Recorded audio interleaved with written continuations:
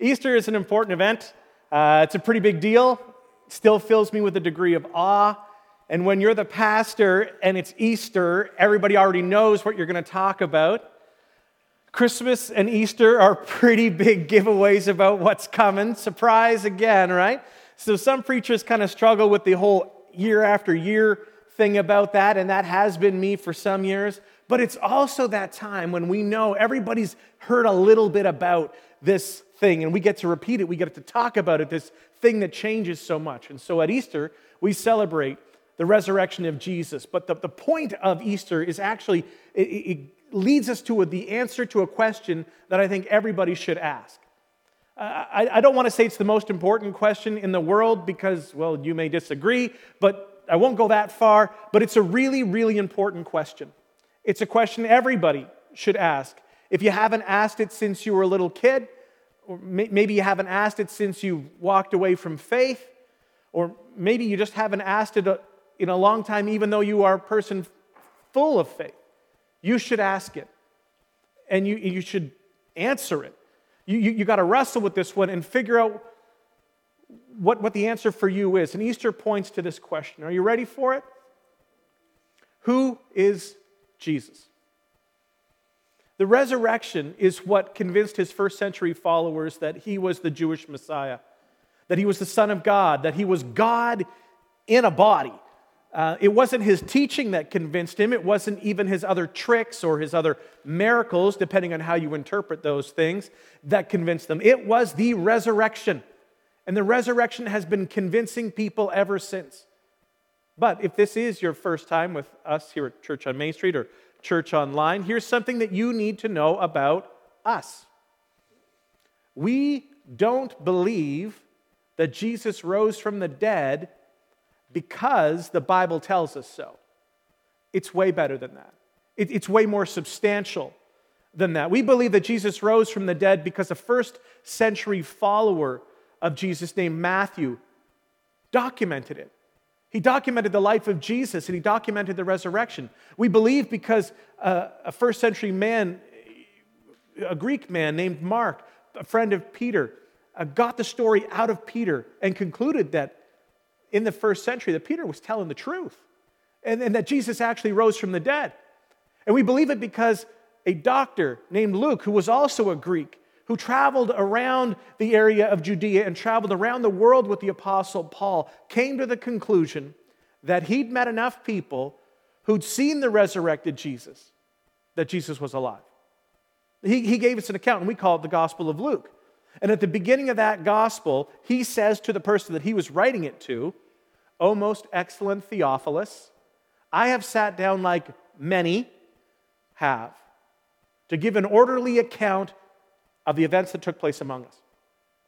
And we believe because the Apostle Peter wrote 2 letters, and he left those with the first century church, and he declared in them that Jesus rose from the dead.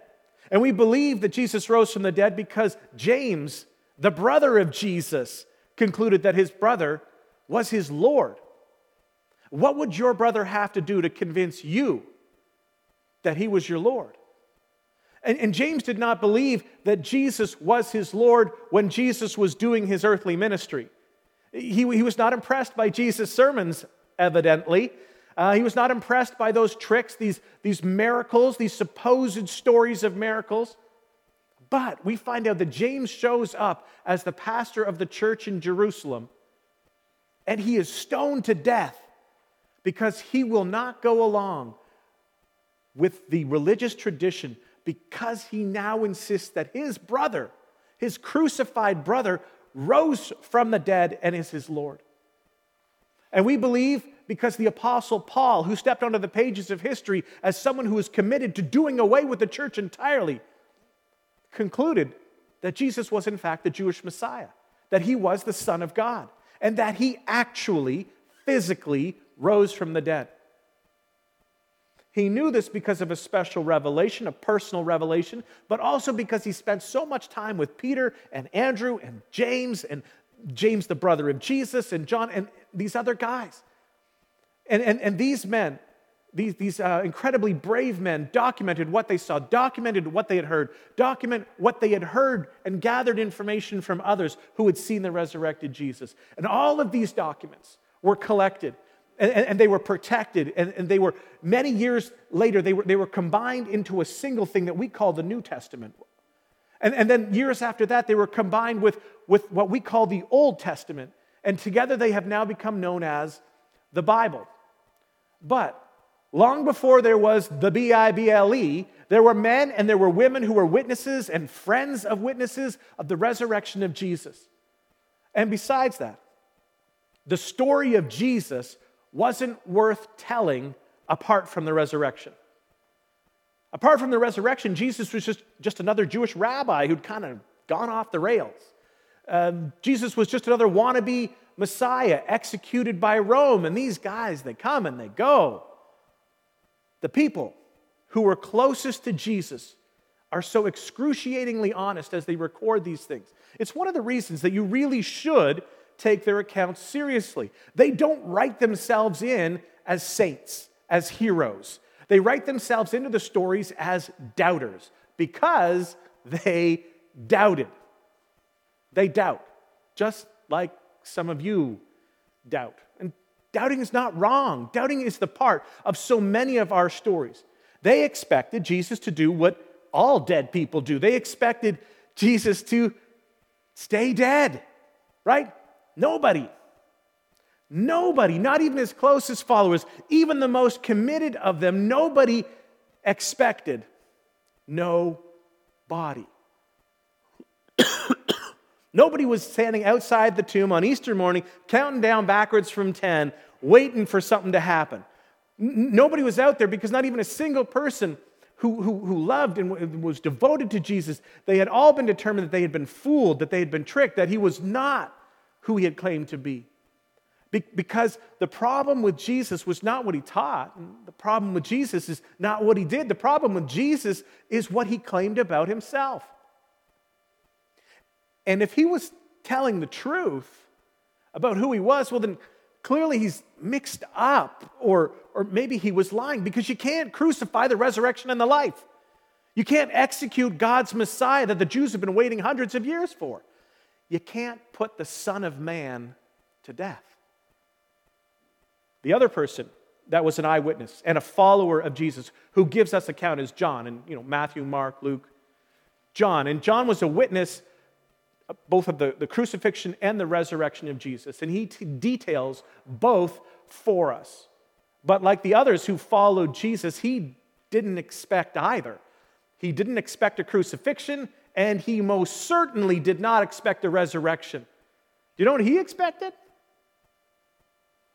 A king.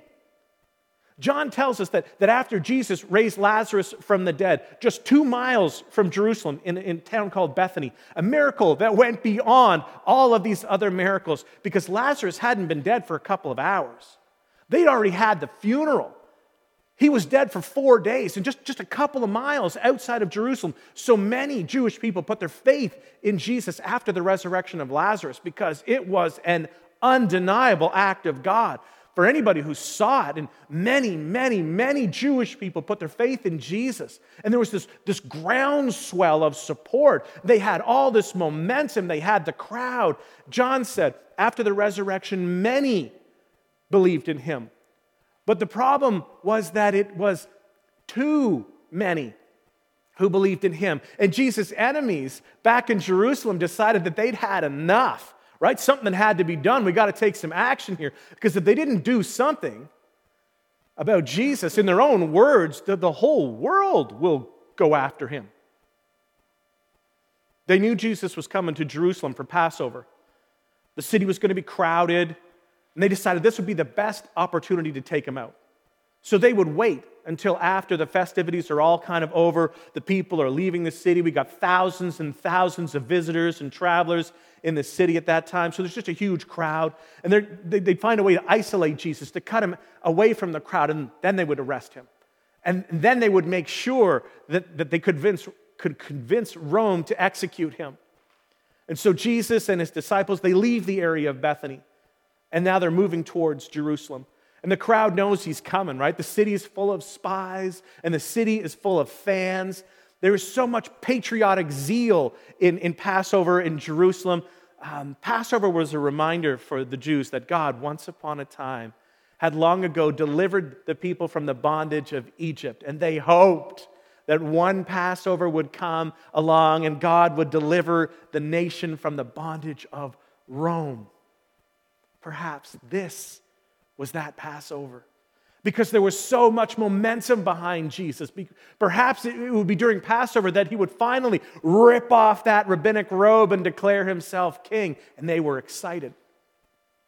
And as he makes his way into the city, he's met by hundreds and hundreds, maybe thousands of fans on the side of the road who are declaring him Lord, declaring him king. Hosanna, Hosanna. And it gets political very quickly. He comes into the city just a few days before the final Passover Sabbath. He makes his way to the temple and he teaches and he preaches and he works his way freely through the city, and people are watching him at all times, those who are fans and those who are spies, waiting for that moment, waiting for when they can carve him away from the crowd. And while he's out there, Judas finally just runs out of patience. And he goes to the temple leaders and he says, I can isolate him from the crowd.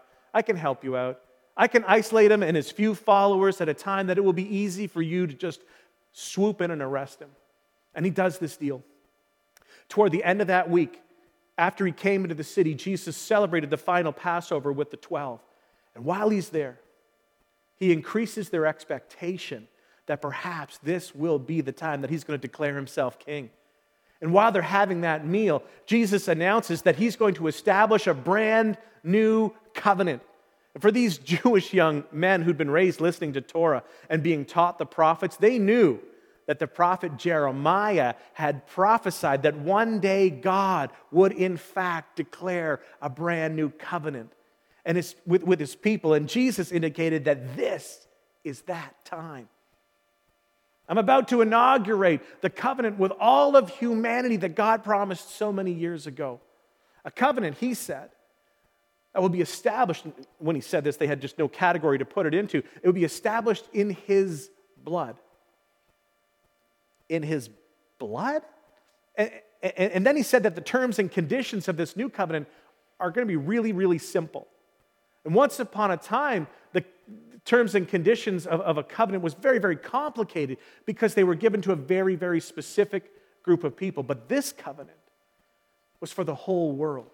This is an arrangement between God and the entire human race. And the terms and conditions were going to be very, very simple. It is one new command. You are to love each other the way that I have loved you. You are to love each other, not the way that you've been loved, not the way that you want to be loved. This isn't a do unto others as you would have them do unto you thing anymore. This is a whole other thing. Gentlemen, he says to the disciples, you are to love each other. You are to love the world the way that I have loved you. And the next day he would go out and put on a demonstration of love that would take their breath away. And this was to be the trademark. This was to be the brand of this brand new movement. Clearly, they thought, he is about to declare himself king. Clearly, he's about to do something for the nation. But unbeknownst to them, Jesus was about to do something for you. For you. For the whole world. And they leave the meal that night. And as you know, Judas betrayed Jesus. He's worked it all out. He's isolated Jesus from the crowd. He's in the garden, and Judas knows his patterns. Judas knows his habits. Jesus is arrested. And he's taken to the high priest where he's falsely accused and he's beaten. And later, they drag him to Pilate because they wanted Jesus to be executed quickly. They got to get this done fast before the crowd changes their mind about who this false Messiah really is. So they drag him to Pilate. Pilate doesn't want to have anything to do with it. But they convince Pilate to at least talk to him. And so Pilate comes out after talking to him and says, seriously? I can find nothing wrong with this man. There are no charges here that are worthy of death. And they say he must die. He must die. And so Pilate gives in and he decides, you know what? I'm going to have him flogged, right? I'll have him beaten within an inch of his life. And surely, after that, when I bring him out in this beaten and broken and bloody wannabe king, surely then the crowd will change and they won't force me to execute their king. And so he has Jesus flogged. And he brings him out and he comes back out looking for mercy from the crowd. And instead they say, no, it's not enough. He must die. He must die. And because he claims to be the Son of God, he must die because he claims to be a king. And Pilate, he claims to be a king, right? So if you're a friend of Caesar, you cannot be a friend of this man. And you cannot allow this man to live. Pilate feels the pressure. Pilate relents. He gives in. John, who was there for all of this, he says, John chapter 19, verse 16. So the soldiers took charge of Jesus. 17, carrying his own cross, he went out to the place of the skull. John is writing this as an old man, thinking back, remembering what had happened. And so he's dictating this to someone probably because he's probably too old to even see, probably can't write by this time. He's dictating this. And someone's taken this down in Greek, and it's Greek that they're writing in it because that's the language of the empire, or at least the section of the empire that they're in. And the idea was that this was not a story for Jews. This was a story for the whole world. It wasn't for a part of the world. It was for the whole world. So you write in the language of the people. Jesus was taken to the place of the skull. Verse 18, and there they crucified him with two others, one on each side and Jesus in the middle. No details are given. No details are necessary. Everyone who would hear this story in the first century, everyone who would hear this story in the second century, they had all seen, or at least seen the aftermath of a crucifixion. You don't forget it. You don't describe it. John records the words of Jesus from the cross. John gives us a detail that would be unnecessary unless it were true. He gives us a detail that would be really easy to discount or show that it wasn't true unless it was true. John said that as he's standing there gazing and wanting to look away, but gazing, wanting to look away, he stood beside Mary, Jesus' mother, and Jesus said to him, John, Mary is now your mother. Mary, John is now your son. And this is Jesus' way of saying, please take care of my mom. John said, I was there at the cross. I heard him say that from the cross to me. And then I heard him say his last words, it is finished. And then he said, I watched. Verse 30, he bowed his head and gave up his spirit. He died. And then John does the most unusual thing. These are words that if you were just reading the gospel on your own, you would just read right on by them. You skip right on by them because they don't seem significant. They don't seem to carry any meaning, and yet they are extraordinarily important. John pauses, reflects, and then makes this statement. Not for his immediate audience, but for future generations. For us. For you. And here's what he writes. The man talking about himself, the man who saw it, he talks about himself in the third person, John 19:35. The man who saw it has given testimony, and his testimony is true. I'm swearing to you, this is exactly how it happened. He knows that he tells the truth, and he testifies so that... And then it's as if John reaches out kind of through the ages and grabs each of us by the shoulders, and he looks us in the eye and he says, so that you may also believe. Even though you were not there, use my eyes. Trust my eyes. I was there. Trust that I'm telling you the truth, and that you would respond like I responded to the stories, that you may believe. To which we may respond, well, you know what? That's easy, John. So far, so good, right? So far, we've got a wannabe Messiah that gets executed by Rome. Sure, I believe, right? So far, you got a rabbi kind of went off the rails and fooled his followers and finally gets caught by the religious leaders. They catch up with him. They got rid of him. Yeah, sounds about right. I can see that happening. I believe that. So far, Rome crucifies another wannabe king. This stuff's really easy to believe. And John would say, no, not that part. It's the next part. Not that part. It's this next part that I know you're going to have a hard time believing you, but I promise you, I swear to you, my testimony is true. What happened next? Happened next. I was there. I saw it all. Later, he said, John 19:38. Later, Joseph of Arimathea, specific names, so much detail, asked Pilate for the body of Jesus. And why would you do that? Well, because it's illegal to bury a crucified body. You're not allowed to have them. They put them on the garbage heap. Unless you bribed someone, like the centurion on site, or in this case, Pilate. With Pilate's permission, he came and he took the body away. And he was accompanied by somebody that showed up earlier in John's gospel. John chapter 3, it's Nicodemus. Verse 39, he was accompanied by Nicodemus, the man who earlier had visited Jesus at night. And Nicodemus brought a mixture of myrrh and aloes, about 75 pounds. 75 pounds of stuff that they would use to embalm the body. Why would he do that? Because that's what you do to honor and to prepare a dead body. Because these men fully expected this dead body to do what all dead men always do: stay dead. Verse 40, and after taking Jesus' body, the two of them wrapped it with the spices in strips of linen. This is in accordance with Jewish burial customs. That's John's way of sort of remembering, people who are going to hear this account, hopefully when they read this account, hopefully in the future when they do this, they might not know what Jewish burial customs are. So I want them to understand what happened at such an incredibly important moment. Verse 41, at the place where Jesus was crucified, there was a garden, and in the garden, a new tomb in which no one had ever been laid.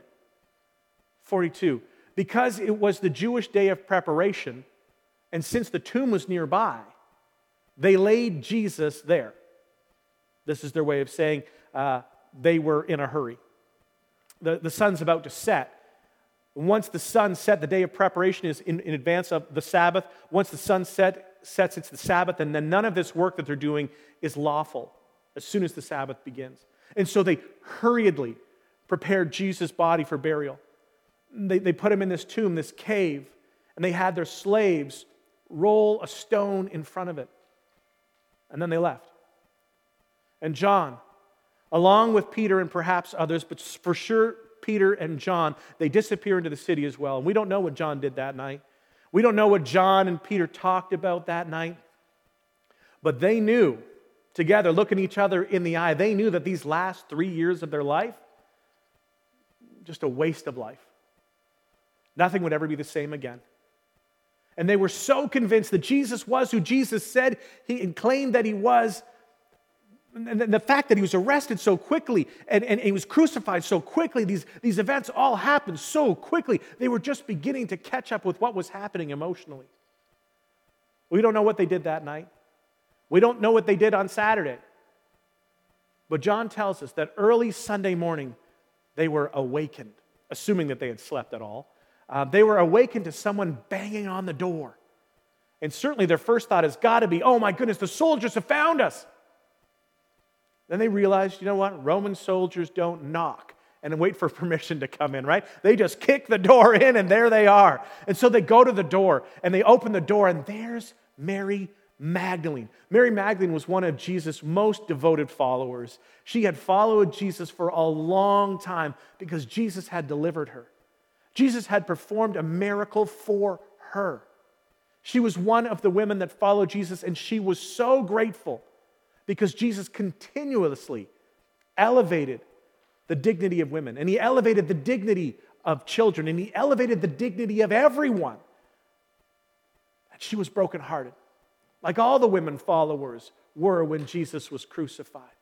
So she's banging on the door, and they open the door, And she's panicked. She's sobbing. They can barely understand what's going on. It's hard to pick it out. What she's saying, when she's trying to get it out to Peter and John, in John chapter 20, verse 2, they have taken the Lord out of the tomb, and we don't know where they have put him. We went to the tomb to make sure that his body was properly prepared. The stone was rolled away. We looked inside, and there was nobody. No body. Someone, and she assumes what anyone would assume, not a miracle, not a resurrection. No one writes themselves into this story as heroes or believers. None of them believed Jesus would rise from the dead. Who could believe that someone would rise from the dead? Not anyone then. Not anyone now. And so she looks into this empty tomb, and she assumed what you would assume in the first century. She assumed what you would assume in the 21st century. Somebody has stolen the body. Someone has taken the body of our Lord, and we don't know where they, whoever they are, put him. And John tells us that whereas they'd been hiding the night before, suddenly they felt the urgency of the moment, and they knew where Jesus had been buried. They knew where the body had been put. So John 20, verse 3, so Peter and the other disciple, this is, again, John, third person, speaking about himself, started for the tomb. Verse 4, both were running, but the other disciple outran Peter and reached the tomb first, right? Now here's an interesting detail, and I got a theory about this one. By the time that John dictated this, I think he kind of chuckled a little bit, remembering this. By this time, Peter's already been executed in Nero's Rome, and he thought to himself, I think it's safe to tell this detail. I can let this out now. Peter's not here to be embarrassed. I outran him to the tomb. I mean, that's what happened. It's the truth, right? People should know the truth. I'm going to tell them the truth. And then John steps back and he realizes, okay. If I'm going to tell that part of the story, I got to tell the whole story. So John says when he got there, he's outside the tomb, John 20, verse 5. He, which be I, it's John, bent over and looked at the strips of linen lying there, but did not go in. Okay, I'll be honest, I didn't go in. I'm fast, but I didn't go in. Why? Because it's dark. It's a tomb. It's a little creepy. I don't want to do that.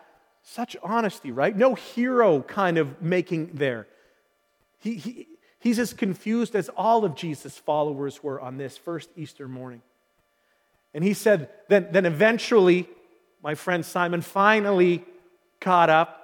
Verse 6, then Simon Peter came along and went straight into the tomb. And why did he go straight into the tomb? Because he's Simon Peter, and that's just how Simon Peter rolls. Simon Peter didn't wait. He spoke too soon. He acted too soon. He was always getting into trouble. Straight into the tomb, and John says, here's what we saw. We saw the strangest thing. We saw what we did not expect to see. Because when someone steals a body, they take the body, and everything with it.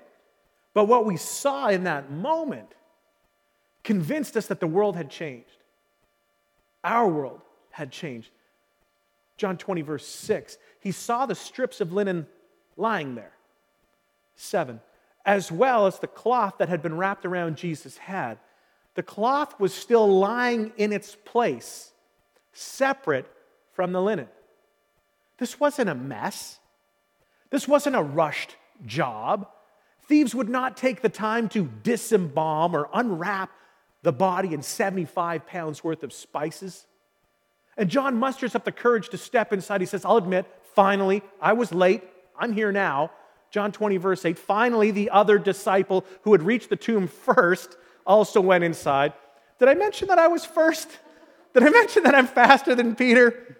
I want you to know that part. And then John gives us his formula. And this is the formula that we find throughout John's gospel. This is the formula that he wants to leave his readers with. He writes it intentionally so that you see this, because it takes us to the very heart of the Christian faith. John said, speaking of himself again, continuing in verse 8, he saw. And when he saw, he put 2 and two together. He saw and believed. And his world changed. Because this resurrection of Jesus reframed his entire life. It reframed everything about his life. Suddenly, it dawns on him that everything that Jesus taught was true. Everything that Jesus said about God the Father, true. He realized that in that moment, when they'd had that difficult conversation, that final Passover, when Philip says, hey, Jesus, just show us the Father and we'll be good. And then Jesus did that weird thing that should have caused everybody to just get up and leave the room. Jesus looks at Philip and he looks at the rest of the guys in the room and he says, if you've seen me, you've seen the Father. I'm as close to understanding what God the Father is like that you're ever going to get. Why do you think that I came? And in that moment when it dawns on John that we don't know where Jesus is right now, but clearly he's risen from the dead. I saw him crucified. I saw him die. I saw him embalmed. I saw him buried. And he has risen. And suddenly everything kind of just lines up for John. Who could imagine so great a mercy? What heart could fathom such boundless grace? He invited a tax collector to follow him. He elevated the dignity of every single person. He spoke to centurions, the rich, the poor, the empowered, the disempowered. The God of ages has stepped down from glory to wear my sin and to bear my shame. That was his message. That in the beginning was the Word, and the Word was with God. And don't ask me to explain it. I don't know how it works. All I can say is that the Word became flesh. The Word that was God became flesh and dwelt among us. The best way I can describe it is this: it's as if the light of the world entered the world, and then he lit up the world for us. And on that Easter morning, when I recognized that he had risen from the dead, it all came together for me. So John and Peter and the others, they would eventually see Jesus alive from the dead, and they would have conversations. You should read them. They're in the Gospels. You should really see. John records these conversations, but one in particular I want to draw to your attention. When Jesus was crucified and everyone knew that the game was over and there was no movement to keep moving, there was no cause to keep pushing forward, there was nothing to keep alive because Jesus had declared just too much about himself. This wasn't like some other movements where you, in culture where you have a leader and the leader goes away or the leader's assassinated and the people want to keep the dream alive, to keep the teaching alive, keep the stuff alive, right? There was no teaching to keep alive because Jesus, his message was just so much about himself. So there was no future. And they realized there was no future, and because of that, they scattered. Peter and John stayed in town. Some of the disciples went back to Bethany, where Lazarus lived. Some of the disciples, we just don't know where they went. They just knew that there was now a price on their heads. And one of those disciples was Thomas. And John gives us the detail of Jesus' first encounter with Thomas. We go to John chapter 20, starting at verse 24. Now Thomas, one of the 12, was not with the disciples when Jesus came. 25, so the other disciples told him, we have seen the Lord. Jesus' sightings are circulating all over Jerusalem and in that vicinity, and apparently Thomas heard about this, that people are saying that Jesus is back from the dead. And Thomas makes his way back to the area, makes his way back into the city, and he searches around and he finally reconnects with the disciples. And they're like, Thomas, where have you been? You don't know what you've missed. Right? The Lord is alive. But Thomas, he isn't superstitious. Thomas just felt like he spent 3 years of his life chasing a false Messiah. He's not going to spend the rest of his life now chasing a ghost and a rumor. Verse 25, but he says to them, unless I see the nail marks in his hands and put my finger where the nails were and put my hand into his side, I will not believe. John, buddy, I love you, but your words are not enough for me. Peter, love your passion, but I think you're seeing things. The rest of you guys, I love you guys. We've got great memories together. But no, I'm just not going to dedicate the rest of my life talking about a dead man who came back to life.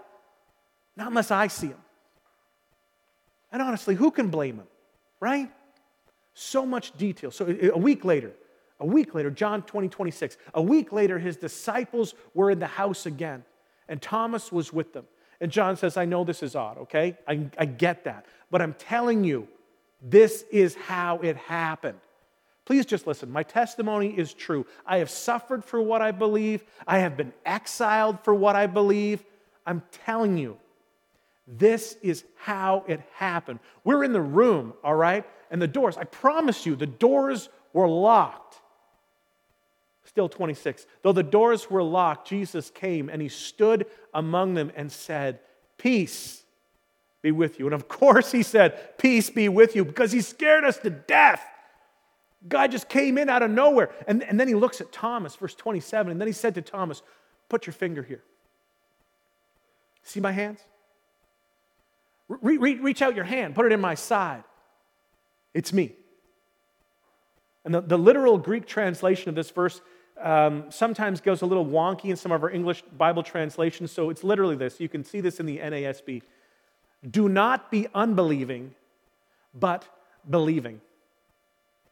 Do not be unbelieving, but believing. John included this little piece of narrative because, again, it goes back to his central theme. Do not be unbelieving, but believing. Verse 28, Thomas answered him, my Lord and my God. 29, then Jesus told him, because you have seen me, you have believed. I understand why you doubted, all right?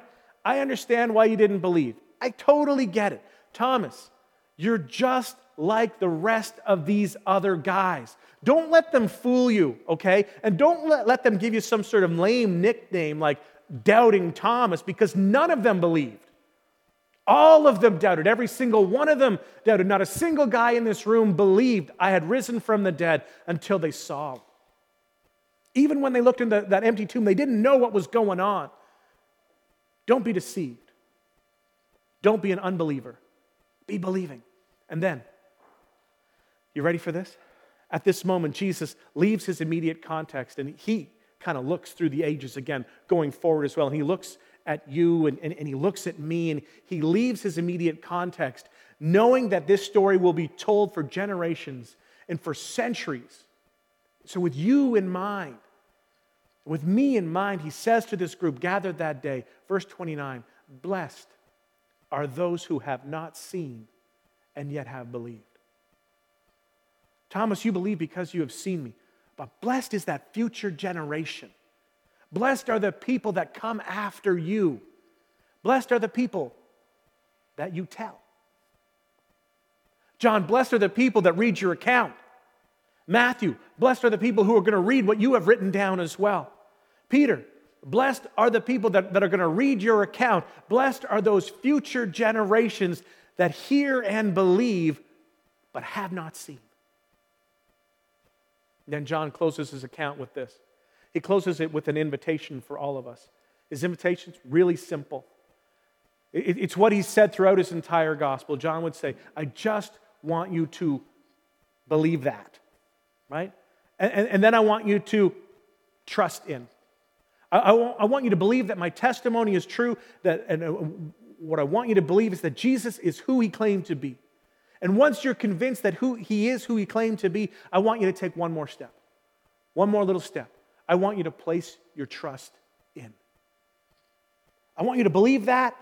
I want you to trust in. I want you to believe that. I want you to believe in. And here's how he says it in John chapter 20, verse 30. Jesus performed many other signs in the presence of his disciples, which are not recorded in this book. It's not here so that you will know what happened. It's not a transfer of information in that way. These have been written by me, and I have ordered them intentionally, specifically, in such a way. Verse 31. But these are written that you may believe that Jesus is the Messiah, the Son of God. That's the believe that. I want you to take my word for what I said. for what he said about himself. I want you to believe that. And I want you to do one more small thing. Verse 31, but these are written that you may believe that Jesus is the Messiah, the Son of God, and that by believing you may have life in his name. I want you to believe that. But I want you to personally trust in. Because there came that morning, that sealed, that punctuated, that authenticated the promise. Something happened. His buried body began to breathe. And out of the silence, and that we thought was going to be silent forever, the roaring lion declared, the grave has no claim on you or on me. For God so loved the world, John concluded after being with Jesus, that he gave his only Son, the light of the world, the Word become flesh, that whoever, and here it is, believes in him would not be lost to God, would not perish, but have. And John says, don't ask me to explain it. I'm just telling you. They would have eternal life. That was John's invitation, Jesus' invitation to John. And that's your Heavenly Father's invitation to all of us. And my hope is that this Easter, this season, that it would become personal for you, or personal for you again. That based on John's account, you would believe that, and that you would trust in. Kind Father, thank you for the story that plays out in front of us, that we've heard, and maybe we've heard it so many times, but it changes us. God, thank you for that. And if we're in this place right now and we're trying to put together believe that and believe in, Holy Spirit, I pray that you would continue to work and bring clarity. Light that fire. Put a spark in us. Jesus, I believe that what you said about yourself was true. I confess that I have done many wrong things. I have sinned. I have not even lived up to my own standards, let alone God's standards. I believe that you died on the cross so that I could ask you to please forgive me for all those things. Set me free from them. And I'm going to put my faith, I'm going to put my trust in you for my immediate future and my eternal future. Thanks for opening the door for us, Jesus. Amen. And being found in appearance as a man, he humbled himself by becoming obedient to death, even death on a cross. And therefore God exalted him to the highest place and gave him the name that is above every name, that at the name of Jesus every knee should bow in heaven and on earth and under the earth, and every tongue acknowledge that Jesus Christ is Lord, to the glory of God the Father. And one day, every kingdom, every ruler, every principality, and every power shall bow their mortal knee to the rejected Nazarene. He, the Lamb of God, the Lion of the tribe of Judah, shall reign in regal glory over everything in, below, and above the earth in heaven. He shall be the judge of all creation, and his kingdom shall never end. Amen. Take your chances with the God of second chances. Jesus didn't die just to take you out of hell and put you into heaven. He died to take himself out of heaven and deposit himself into you. But one thing I do, forgetting what is behind, straining towards what is ahead, I press on towards the goal to win the prize for which God has called me heavenward in Christ Jesus. So we say, hail, the heaven-born Prince of Peace. Hail, the Son of Righteousness. Light and life to all he brings, risen with healing in his wings, and mild he lays his glory by. Born that man no more may die, born to give them second birth, Hark! The herald angels sing, glory to our resurrected King. Thank you for your presence with us this morning, Lord Jesus. Go with my friends as they go wherever it is that they need to go. And as they go, remind them that they are blessed in the name of the Father, the Son, and the Holy Spirit. You may be seated.